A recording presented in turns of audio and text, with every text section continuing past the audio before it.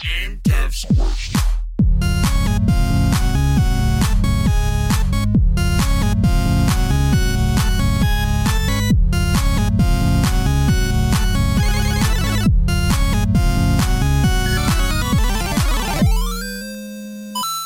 Hey everybody, and welcome to this week's episode of Game Devs Quest, your once weekly podcast falling to game dev scrubs into game devdom. If we can do it, you can too. I'm Rhett. I'm Taylor.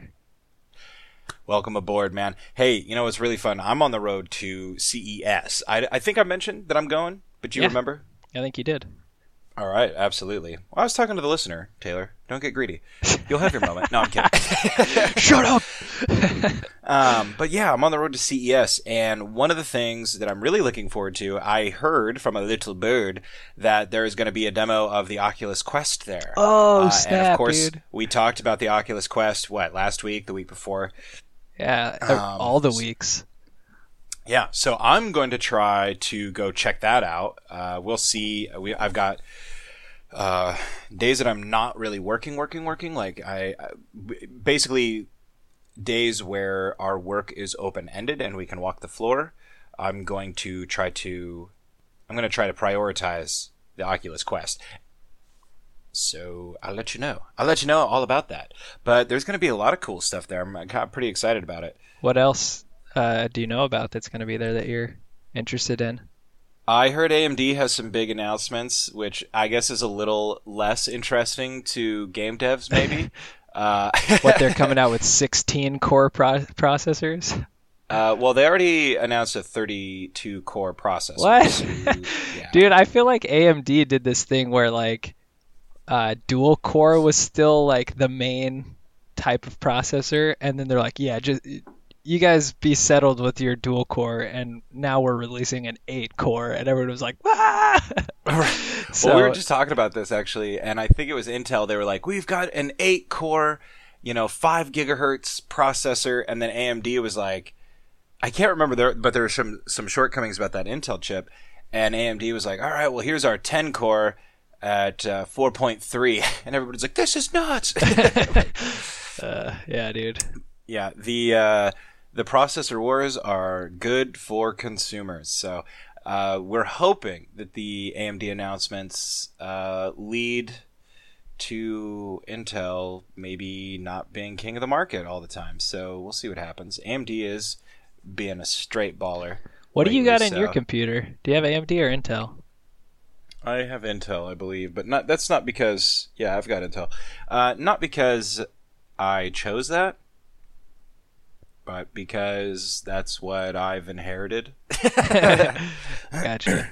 Yeah, because the last couple computers that I've owned have all been like basically Intel Core or whatever. I have 2 computers with Core i7s in them. But yeah, my laptop has a Core i7 that I think is really great.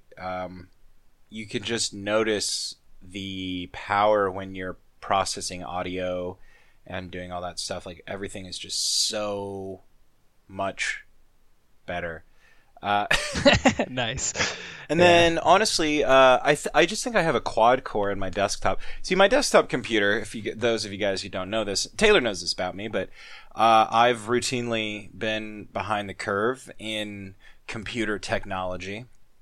In terms of what I own, I've always had secondhand equipment, and my current life, nearly 15 years later, is unchanged. So my laptop is secondhand. I got it because the hard drive stopped spinning, and the previous owner didn't want to fix it or didn't know how to fix it, so I did. And it's a really great computer. And then my desktop was like a grandparent's, maybe mine, maybe Bailey's, I don't remember whose. And it just it had 16 gigabytes of RAM and this quad-core processor, which was better than my last desktop, which bit the bullet like 4 years ago now. And so I was like, all right. I put in GTX 570 into it because that's all I have, which was donated to me by a friend that we play Dota with. He took pity on me. He's like, well, I guess if you buy me a game on Steam, I'll ship this to you. I was like, okay. So he sent that to me. I put that in, and it's been great. I haven't had any issues. but all I really use it for is like occasional games and stuff, and it runs everything that I need it for. Yeah, see, that's the thing with not being an early adopter is you don't really need a lot to get by. And you know what else, Rhett? It's good for the environment. It is. And you know the thing, like we talk about this on Craft Computing all the time, which is who I'm going to CES with is Craft Computing, which is our other YouTube channel thing. The truth is that for some reason the PC Master Race would have you believe that you got to buy the most expensive and the most powerful equipment available to you, but if you want to run games at 35 to 45 FPS, you don't need the best, most powerful stuff out there, right? Right.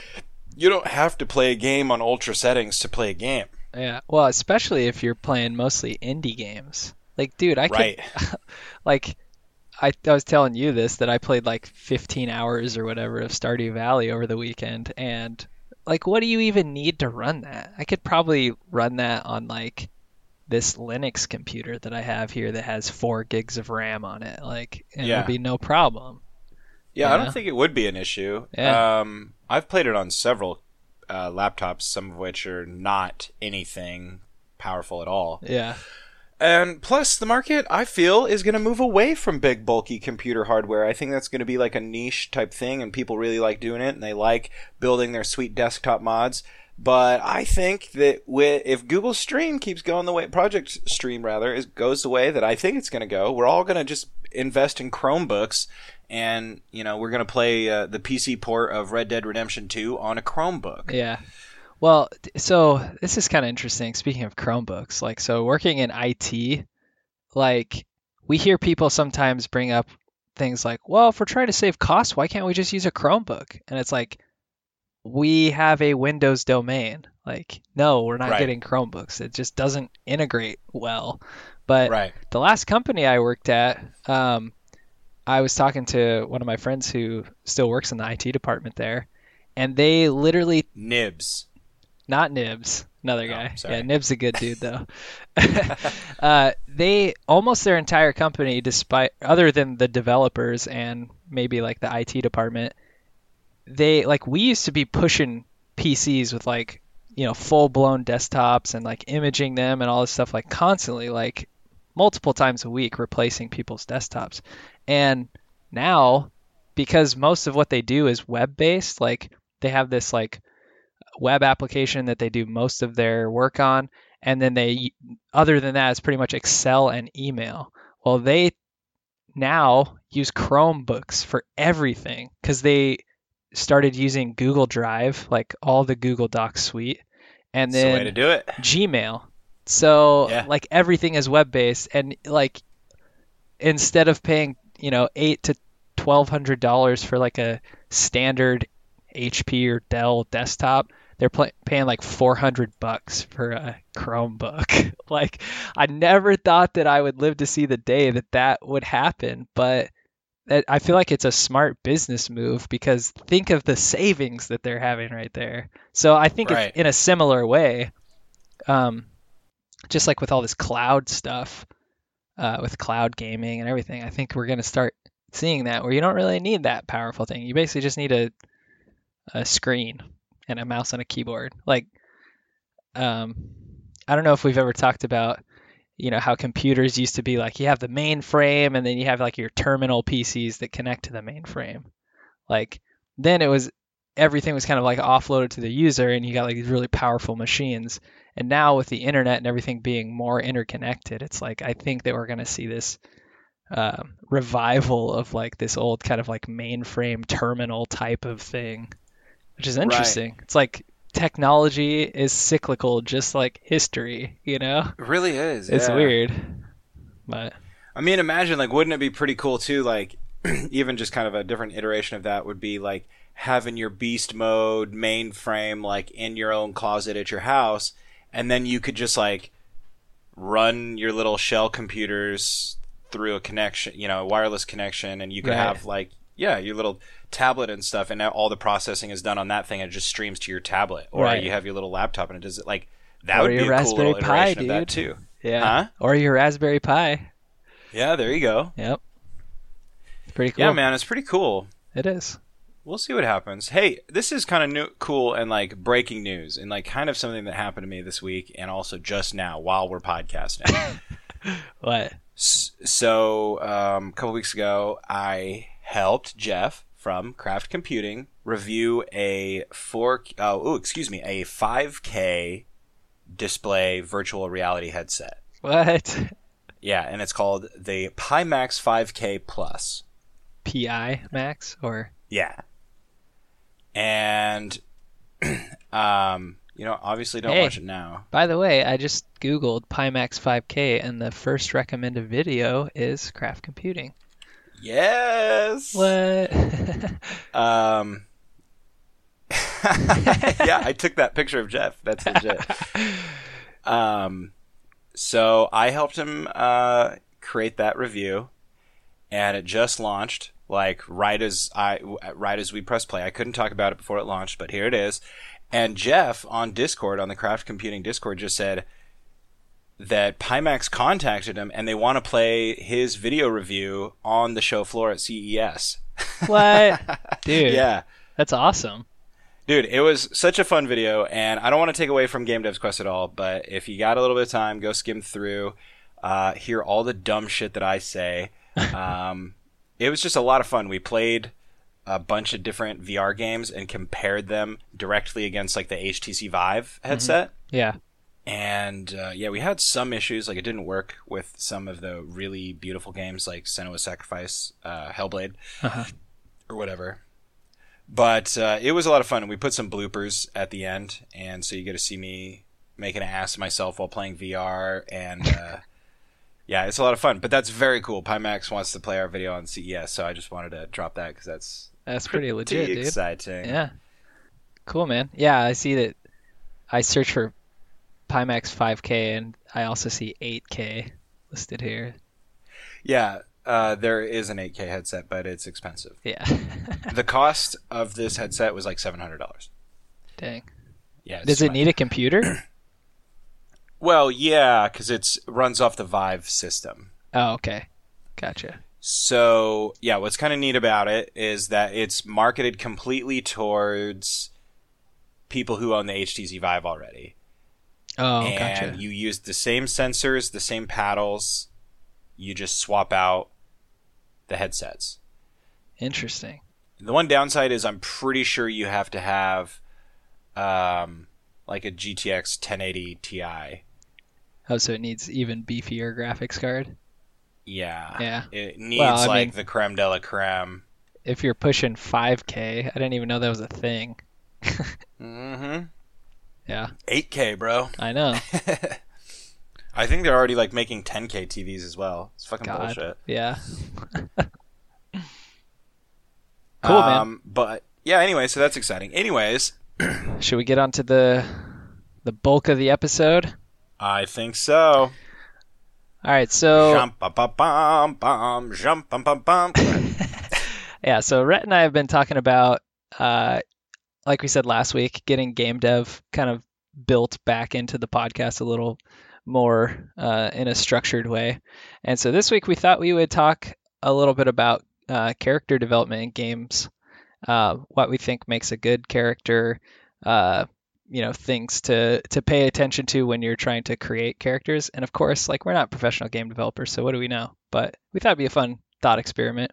And what kind of provoked it was just looking around on Gamasutra, some of the articles they had, and there's an article that features some of the best known like story writers, like what's your favorite guy's name? Chris Avalon, who worked on like Planescape Torment and apparently also Divinity Original Sin 2, which is a great game. So anyways, that's kind of the scoop here. Yeah, absolutely. And what's interesting, so again, we read this article together and it's like, this is cool, this could be a topic. But what really got me thinking about it, and I think this applies really well to indie devs, especially because I'm thinking like, if you're going off of, let's say, a game like Donkey Kong or the Super Mario Brothers, Sonic the Hedgehog is another good example of you have these iconic characters fielding their own franchises, basically. but like what makes them memorable? Like, and obviously the gameplay is a huge part of it. If the games were flops, we wouldn't even know who the fuck these dudes were. Right. So one interesting tidbit, as I was kind of like reading that article, I started looking up some other videos and listened to a bunch of people talk about character design. And one of the things that I thought was the most interesting strategy was like, think about, this is the example. Like, so Nickelodeon used to have this segment on TV where like between their shows or like during the commercial breaks, they would have like their own little Nickelodeon commercials. And one of them they used to do was they would show a picture of a silhouette of a character. So it's just like the outline of the character and it's all dark. Yeah. And where are you getting this from? Nickelodeon? Yeah. No, this was a video. I could look it up and find it, but it was a video about character design. And they were talking about basically what makes a character a great character. And one of the ways is basically characters that you can identify without actually really seeing them. Right. So they were using this example as like, so do you remember the character Eugene on Hey Arnold? He had like this. Yeah, of course. Who gets the bicycle with tires so thick he can run over busted glass? Yeah. What is he? Oh, he always like gets in an accident. He's like, I'm okay. Yeah, you're right. Well, so in Hey Arnold, I mean, the main character Arnold has a football head, so everyone kind of knows. Of his friend Gerald too. Yeah, everyone has like weird shaped bodies and heads, and it doesn't look. I mean, they look human-like, but they also are very like distinct, right? And so, Hey Arnold kind of like trolled their viewers because they had like this outline of a character as this a silhouette, and you're like, oh, that's Eugene, and then it turns out it was like, an orange with like a can that was like slightly open in a particular way that ended up looking like Eugene's head. But like, even though that wasn't Eugene, you're like, oh, that looks like Eugene from Hey Arnold. Right. Like that is. And yeah, go ahead. I gotta jump in because by now everybody listening to this is yelling at you like, Pokemon made me do this too. Yeah. Because between during commercial breaks, Pokemon, it'd be like, who's that Pokemon? And it would just be like a shadowy figure of, which, and you had to guess which Pokemon it was. And when the show came back on, it'd be like, it's Rattata or whatever, which is interesting because like Pokemon was one of the examples I was going to bring up, but then you brought up. Did you say Hey Pokemon? Yeah, Pokemon. Nice. Pokemon. Yeah, that brings me back. I know, doesn't it? We won't go there. No.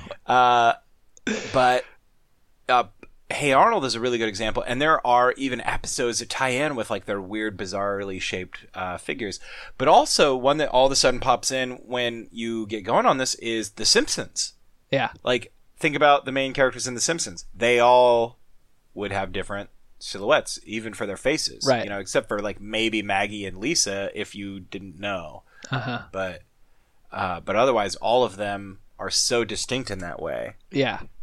Well, and like this example, it's not going to work for like super realistic games. No. But especially like for cartoony things, you always hear like you should over exaggerate things. Yeah. So like when you're studying animation and seeing like how a character walks, you're not just going to like look at how a person looks, video of them walking.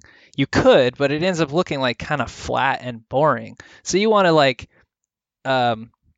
exaggerate the motions, like make their arms like hang much lower than they should and like swinging kind of like ape-like or something, and just really exaggerate things. But that's the same with like how the character looks, like their body, because people will remember that better, Right. So that was one thing that I thought was really interesting. Well, who are some characters from some games that do this really well? And I think we mentioned Mario is one, but even like Mario is kind of just like, obviously as time went on, his like stylized appearance became a little bit more obvious than it was in his appearance in the original Donkey Kong game. Yeah. As the protagonist. But he's kind of set aside because he's just like a regular dude. But you get like Sonic the Hedgehog, and you have these exaggerated spikes. Obviously, hedgehogs aren't blue, right? Which is kind of another design choice that. Well, and even the like when you like ramp him up to run, and his feet are like spinning in this odd circle kind of thing that makes him look like he's just flying. Yeah. Like, yeah, I think Sonic the Hedgehog is a really great example.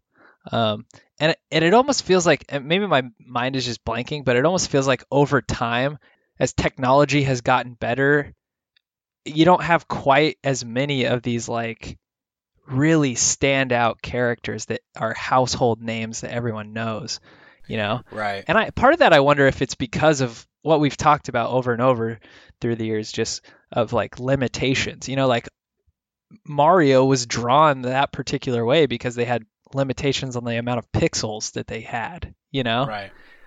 So as things have gotten kind of more realistic, maybe they lost kind of that focus or something. I don't know. Yeah.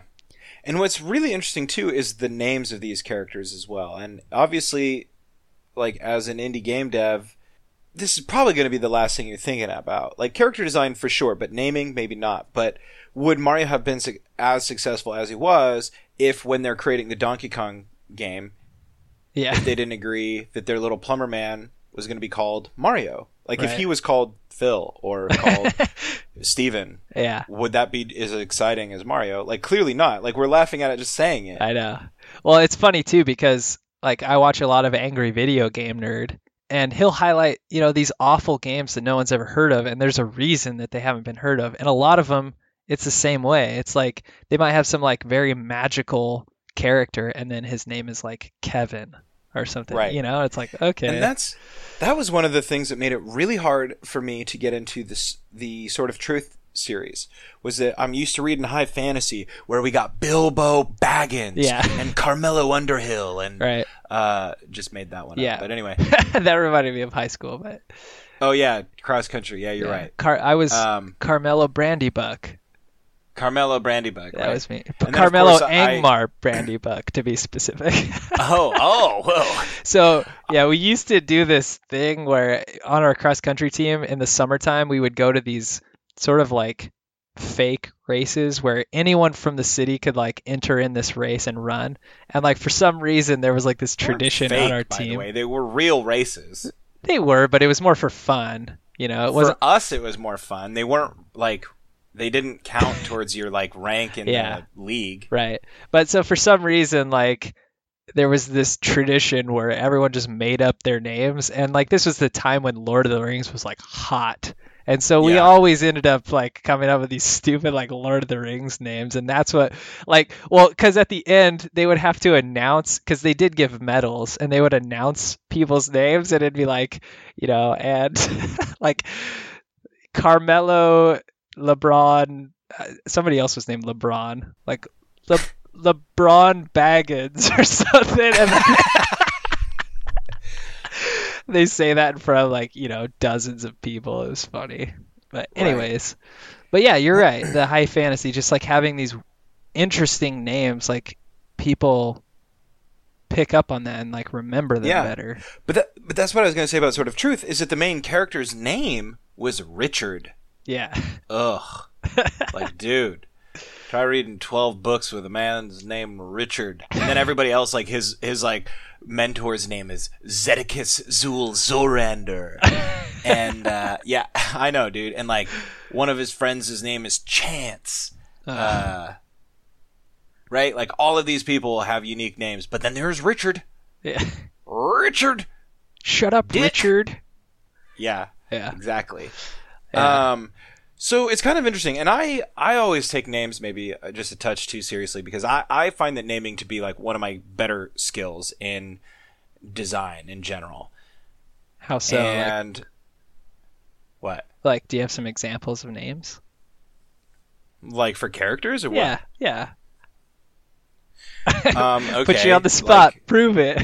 Well, I'll tell you, for starters, like my 3 main Dungeons and Dragons characters that I'm most proud of, that I put some thought into. Yeah. Like, First of all, I have to preface this, like, the naming convention, the reason this guy has, like, a really bland surname is because his family was awarded a surname. They were peasants before, so yeah, it's got to be bland. Okay. Anyway, Duroc Dragonsbane, who I've talked about on the podcast. Yeah, I do like that name. Duroc is such a good name. Yeah. Like, that's a great name. Yeah, I like it. And then I have Kriliak, Dragonborn Warlock. Okay. That's cool. Yeah, it's not too bad. And then I have Carmelo T. Muckbuckle, whose friends call him Bucky. So, you know, on his tombstone, it'll say Carmelo T. Bucky Muckbuckle. Nice. I like it. And yes. And gnome, the reason the gnome naming convention is a little wonky too is because gnomes can have dozens of names throughout their lives and often give names to different people depending on their mood. So that's why he... Oh, and also I have Bebo Plump Pocket, which is a good one. Yeah, Bebo was a good character. Yeah, but anyway... I like that.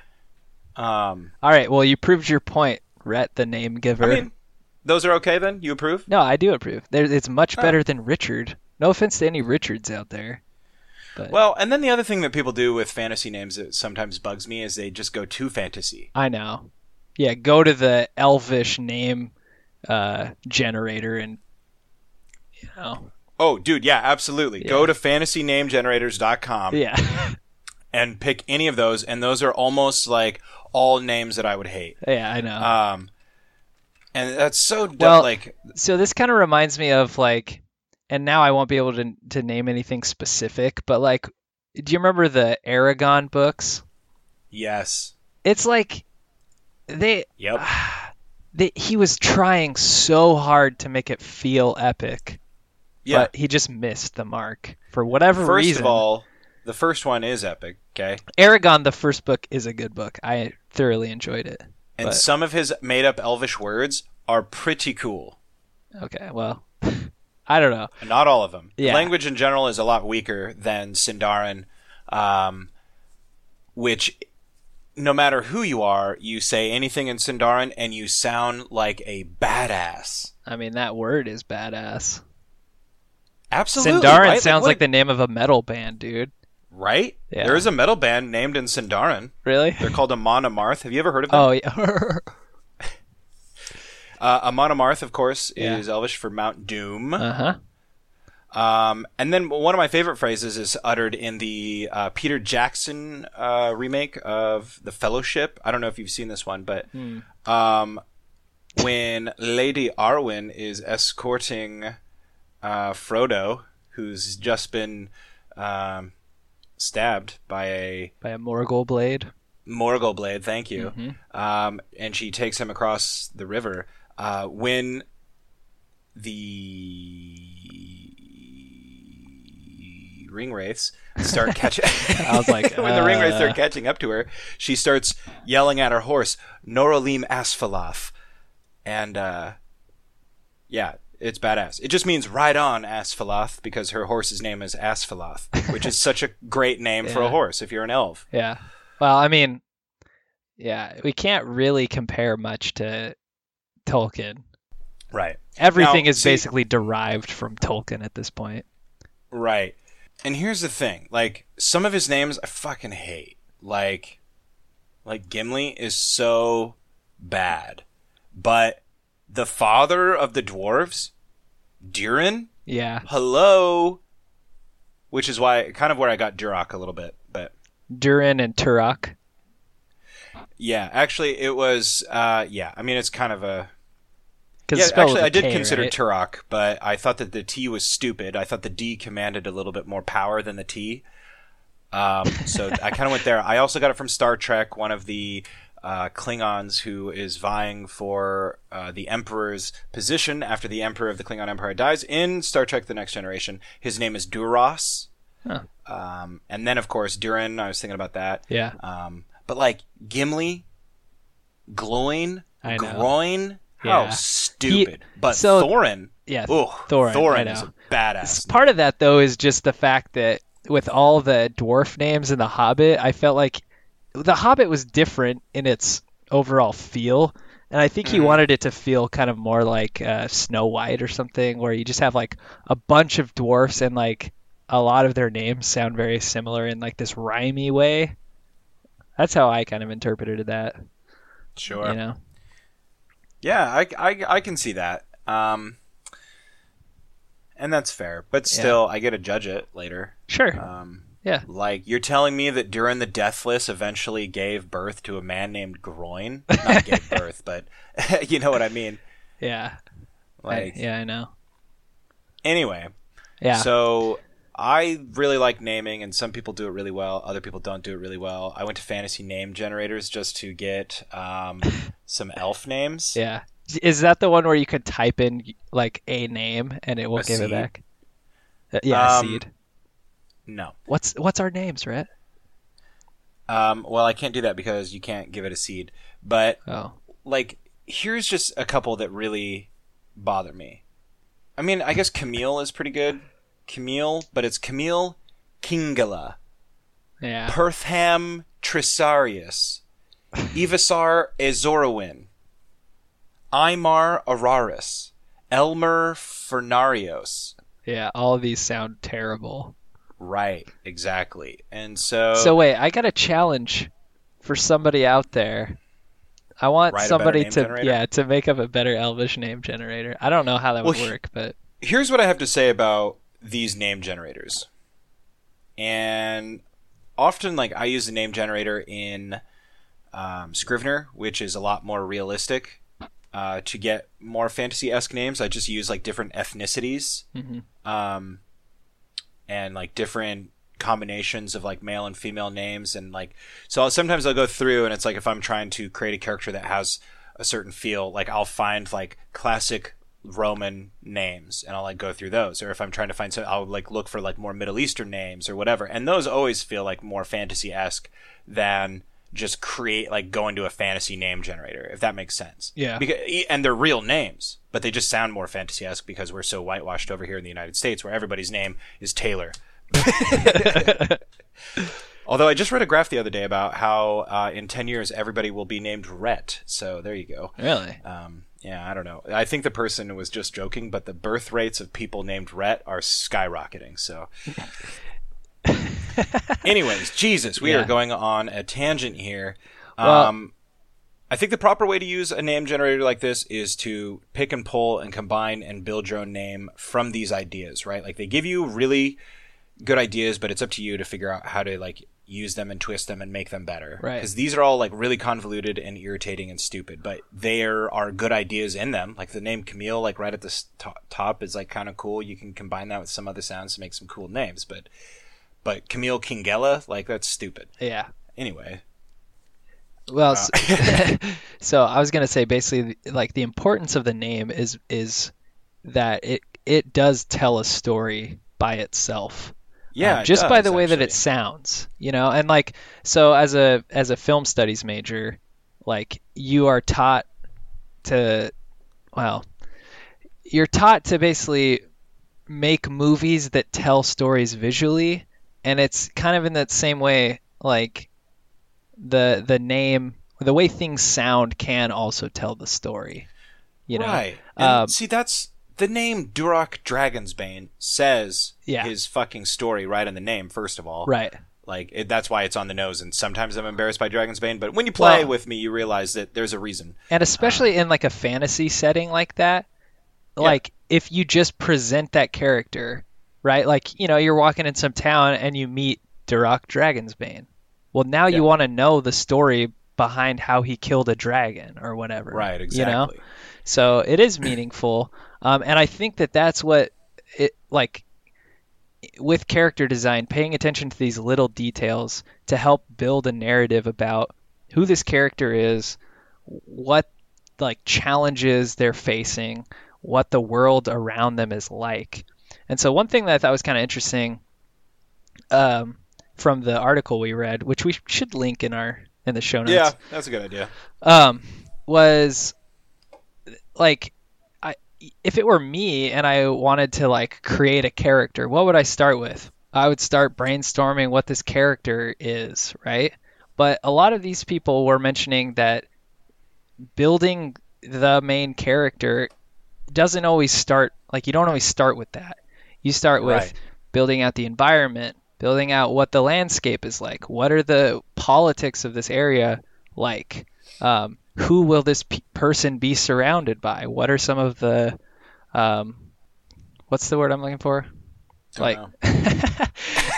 what are some of the conflicts around that this person could, Face. face or be involved in, or help kind of explain the backstory to why they are a particular way? Like, even though sometimes some of these things are hard to deal with personally, it's interesting when you play like Skyrim or something and one faction hates another faction, or this Right. group hates elves or whatever. Like, that sucks, but it is a very interesting story that could develop around that, so you can like unravel backstory. And then once you've kind of like fleshed out some of those like stories and setting and everything, then you have a better idea about the role that your character plays. And one thing Right. that I don't remember if it was Chris Avalon or who, that they stressed the importance of companion characters, because you got to think about you as the player. I mean, you don't always get like this direct story about yourself. You're hearing direct stories about other people. So by telling those stories about like people who you as the player get close with, you end up unraveling more about yourself too. And so they were like saying one of the first things that they do when they are developing characters is pair up the player with some other character and really flesh that character out to try to help flesh out the player character, which I thought was really interesting. Right? It's like, Right. don't focus directly on the player character. Focus on like the things and people around them to help like build up this character, which makes it kind of like more organic. So Right. I don't know. Thought that was Right. interesting. And that's a really good point, because I think one of the most famous examples, and I'm going to use literature again because, sorry, that's like where my mind comes from, is this like world building mindset. But the perfect example of like a person who probably didn't sit down and come up with his main characters, whatever, George R. Martin, Game of Thrones, Song of Ice and Fire, rather. Mm-hmm.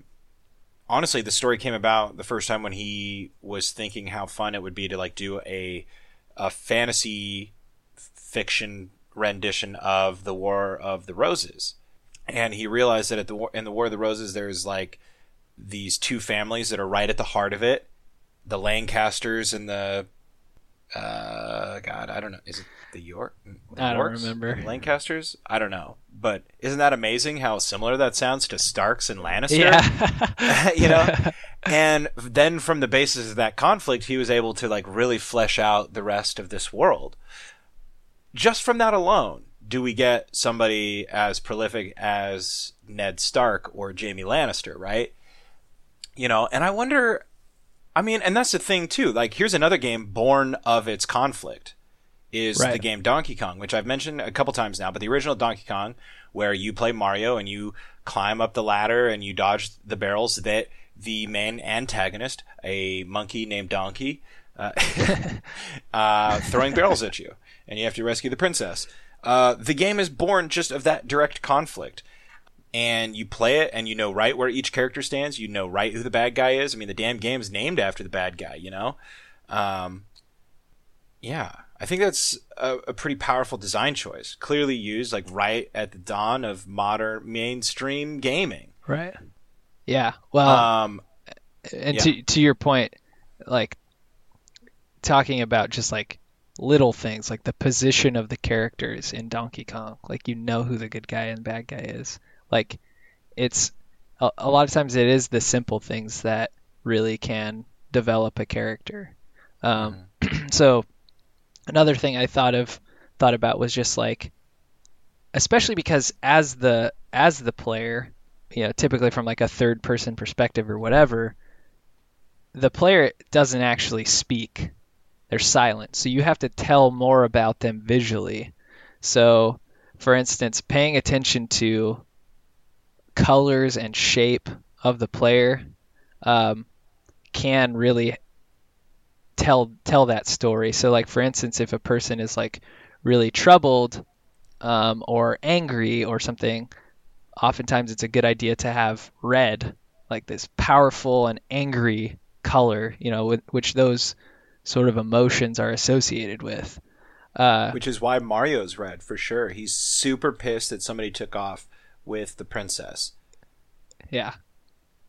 I couldn't tell if you were joking or not, but I think you're not. I'm definitely joking, but it is kind of a good point, though. Like, yeah. Well, and so like I'm not great with color theory, but the little bits that I've studied, they talk a lot about that. Like, what do these colors represent? What emotions do people have when they see these colors? Another example, like with film, lighting and like angles of things really makes a difference. So oftentimes you'll see characters who are going through some sort of conflict where they're like troubled and not sure what to do.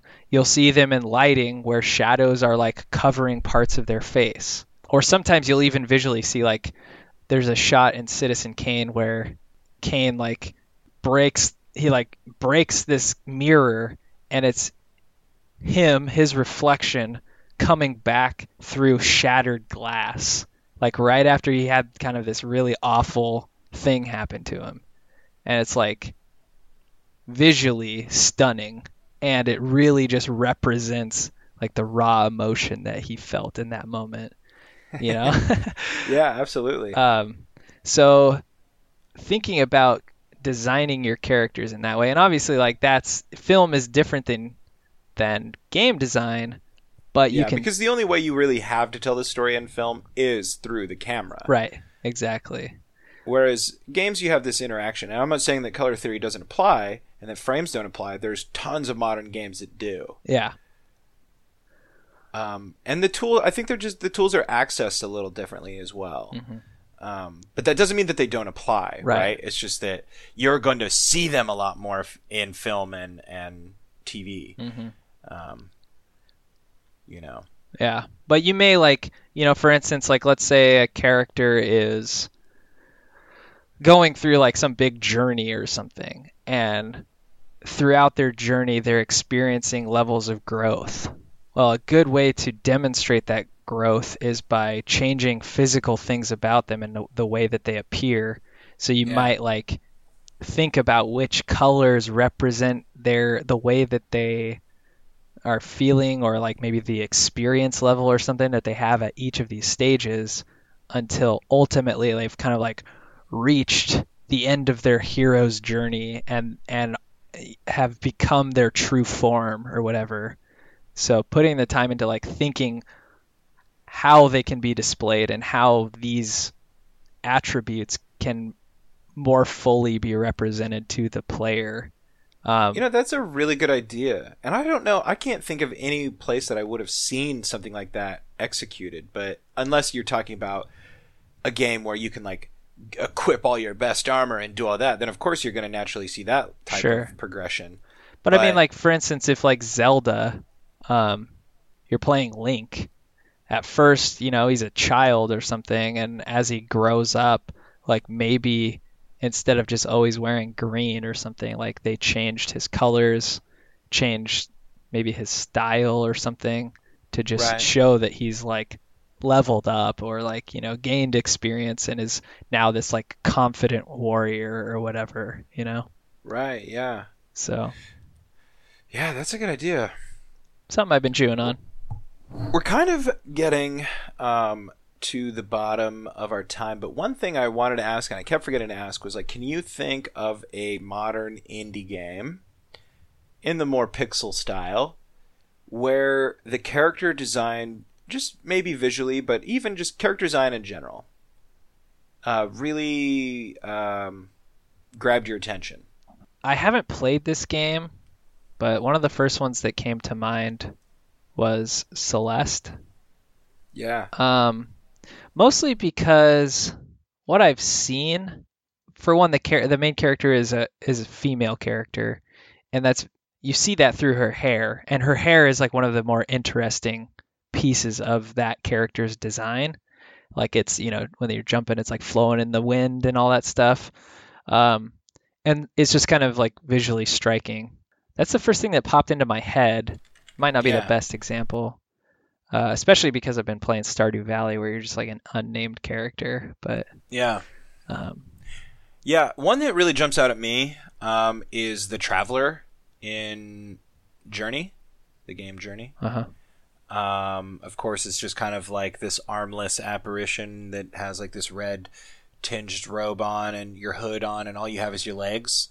But again, like that design choice, just like having this sweeping, flowing, roby type thing as you skim through the desert, is really interesting. And of course, you have the color scheme, which is interesting, like the red and gold, the constantly hooded character, no arms, just legs. I don't know. That one always really stuck out at me. And then the other one that really sticks out at me is the character from Limbo. Oh yeah, definitely. Which is just this like kind of weepy, trudgy silhouette of a boy. And it plays really well into the aesthetic and the theme of the game in general, but like it's so memorable. Yeah, I agree with that. And then some other ones that I think really, Super Meat Boy, of course, really helped jumpstart the indie game dev scene. I think Fez is like another good example. Another one that came to my mind was Monument Valley. The character is basically just a princess that is a couple of shapes and is all white in color. But you could tell that it's like a princess because of the hat, And it's very simple. But it, like the whiteness, like shows kind of like her innocence or whatever, and I found it interesting in that game how she like uses her hat, which takes up a giant proportion of her body. She uses it. She takes it off sometimes, and it'll like things will come out of it, and it'll be like this magical thing, right? Right. So she really sticks out to me too. That's a really good one. And then I guess just one other one that I'll mention before we sign off is that stuck out at me just because I've been seeing a lot of news and stuff. I haven't really played too much of it, but the character design for the Shovel Knight is pretty distinct too. Well, and I believe in Shovel Knight, I haven't played it, but there's a bunch of like each area is like a particular baddie's domain, and they tell like the story of that character through the differences in the environment. And then in future versions, maybe even in Shovel Knight, you can play as those other characters, and they all have like this special thing that they can do. Like Shovel Knight, his power is like he can dig with his shovel, right? So his like attack is jumping downwards on them. Whereas I don't know what the other characters are, but they'll have some other kind of like random main ability, and then that kind of dictates the way that they look, the way that they are, you control them. And that was another thing that's worth mentioning, is just like how the character feels can tell a lot about them, True. So, but anyways. But yeah, I hate to do this, but I do got to get going. It's been a great episode. I had a lot of fun talking about this. Yeah. And if you guys enjoyed it, let us know. And we got more game design and game dev related topics coming up for you guys. Yeah. Hopefully, me being off at CES doesn't interrupt the flow of things too much. Whether or not it's me or just Taylor will be to be determined. We'll be in your ear holes. We'll be in your ear holes one way or the other, so keep looking for that. I really appreciate you guys listening. If you guys want to tweet at us, you may do so. We are on Twitter. We're at GameDevsQuest. You can email us, gdq@ourpodcast.com. If you want to come over and join our Discord and be like, yo, character design is a cool thing, I want to talk about character design with people. We got people to talk about that with. And you can do that by going to bit.ly/GDQ Discord. And if you're so inclined, you want to buy yourself some goodies over there on that Humble Bundle, which, I like it. I love Humble Bundle. I'm always checking it. You can buy yourself some goodies, and if you use our link, a little bit of your purchase, it doesn't cost you anything extra, it's just a little bit off your purchase, goes directly to us. And you can do that by going to bit.ly/GDQ-humble. And I think that about does it. One other thing, just because we're at the beginning of January, and I want to push my opinions on everybody. Check out Veganuary if you want to try the vegan diet. Try it out for the month. It's actually a lot easier than you think it would be. And if you have questions about it, feel free to hit me up. I have some recipes I can pass your way. But think about it. Absolutely. And check out GameDevsQuest.com for the rest of everything that we might have missed in terms of links. Appreciate it, guys. Thanks so much. And until next week, Yep. Have a good cue week. that music. Yep. Bye.